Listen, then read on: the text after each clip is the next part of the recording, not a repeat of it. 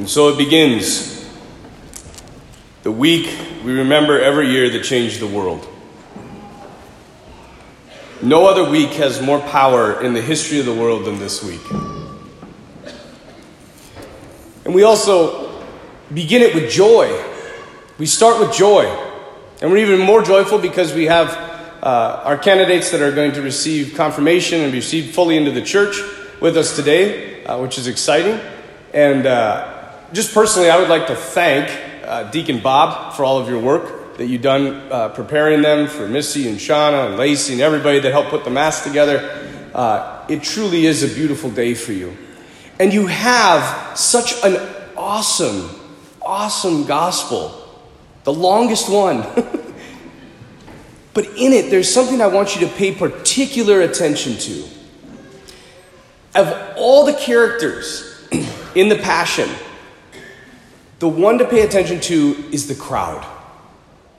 The crowd. To see that there's this crowd, as we remember at the beginning of Mass, that is joyful and welcoming Jesus into Jerusalem. They have fire in their hearts.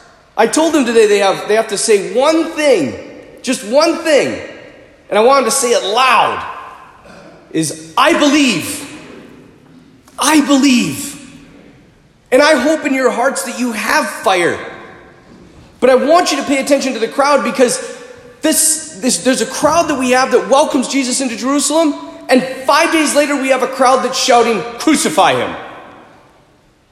And one would tend to think that it's two different crowds. It's the same crowd. How quickly love declines. And how quickly the faith can decline if you don't do anything about it. That this is not the end of preparation. This is the beginning of lifelong preparation. To partake of the sacraments, to be involved in the church, to give your time, talent, and treasure to help the upbuilding of the kingdom. Or you too will fall away. That crowd is in all of us. The ability to be praising the Lord, worshiping Him, doing great things, and then to change. And all of a sudden not know who you are anymore. There's a story, it's a legend, I'm not sure if it's true or not, but that doesn't matter in my mind. I like telling stories. Of Leonardo da Vinci's Last Supper, the painting. He began painting and it took him 3 years to paint it. And how he began is he went out and he looked for the central figure, Christ. He thought, I will begin with Jesus.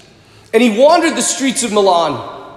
And he was looking for this face that would capture the compassion of the Son of God, but also the self-giving, the strength, all of these things that were evident in the face of Christ. He finally found a man.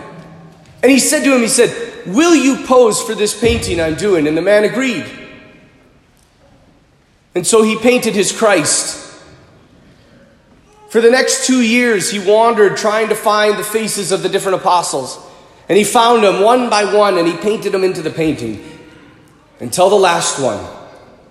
The last one he waited for was Judas. And he struggled and agonized on where would he find a man that was an apostle but was also a betrayer? Where do you find a face like that? Where do you find a heart like that? And he finally settled on going to a prison. And as he wandered around the prison, looking at the faces of all the men, he eventually found one. And he looked at him and he said, when you get out, I have a job for you. And he said, what is it? And he said, I want you to come to my studio and I want you to be the face of Judas. The man kind of chuckled and said, fine. 2 months later, he was released from prison. He came to Da Vinci's studio. And as he was painting the final strokes of the betrayer, the man looked at Da Vinci and he said, you don't recognize me, do you?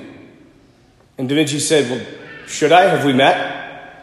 And he said, 3 years ago, you asked me to be your Christ. How quickly we can change. how quickly we can go from being a follower of Jesus to leaving him. And how does it happen? When we go along with the crowd, the world. Jesus called us out of the world, and yet we so desperately want to be part of it. Today you receive the gift of the Holy Spirit. A fire is enkindled in your heart, and you're meant to take that fire and spread it to the world. Don't just hold it, as the gospel say, under a bushel basket. Let it shine. Let people see your love for the church. Let people see your love for Christ. I once heard a saying, a Christian is someone who has met another Christian. We're billboards. Are we bringing people to Jesus? Or are we shouting, crucify him? These two crowds that exist in our hearts, where will you stand? Because there were people in those crowds that were not part of it, but they were in it. And even though they denied him and ran away, they were still there. And they returned to him. And why did they return to Jesus? Because of one thing. They prayed. They prayed. They were with him and they prayed. That is what sets you apart. It's what sets us apart from that crowd.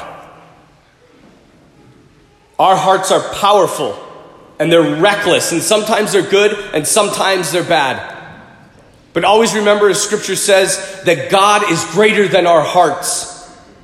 He marches into Jerusalem today to conquer our hearts once and for all. Our King, through love, through sacrifice, he alone will save us from ourselves. So stay close to him and pray to not be put to the test. Stay close to him this Holy Week and throughout the rest of your lives. And pray that you will never be part of that crowd.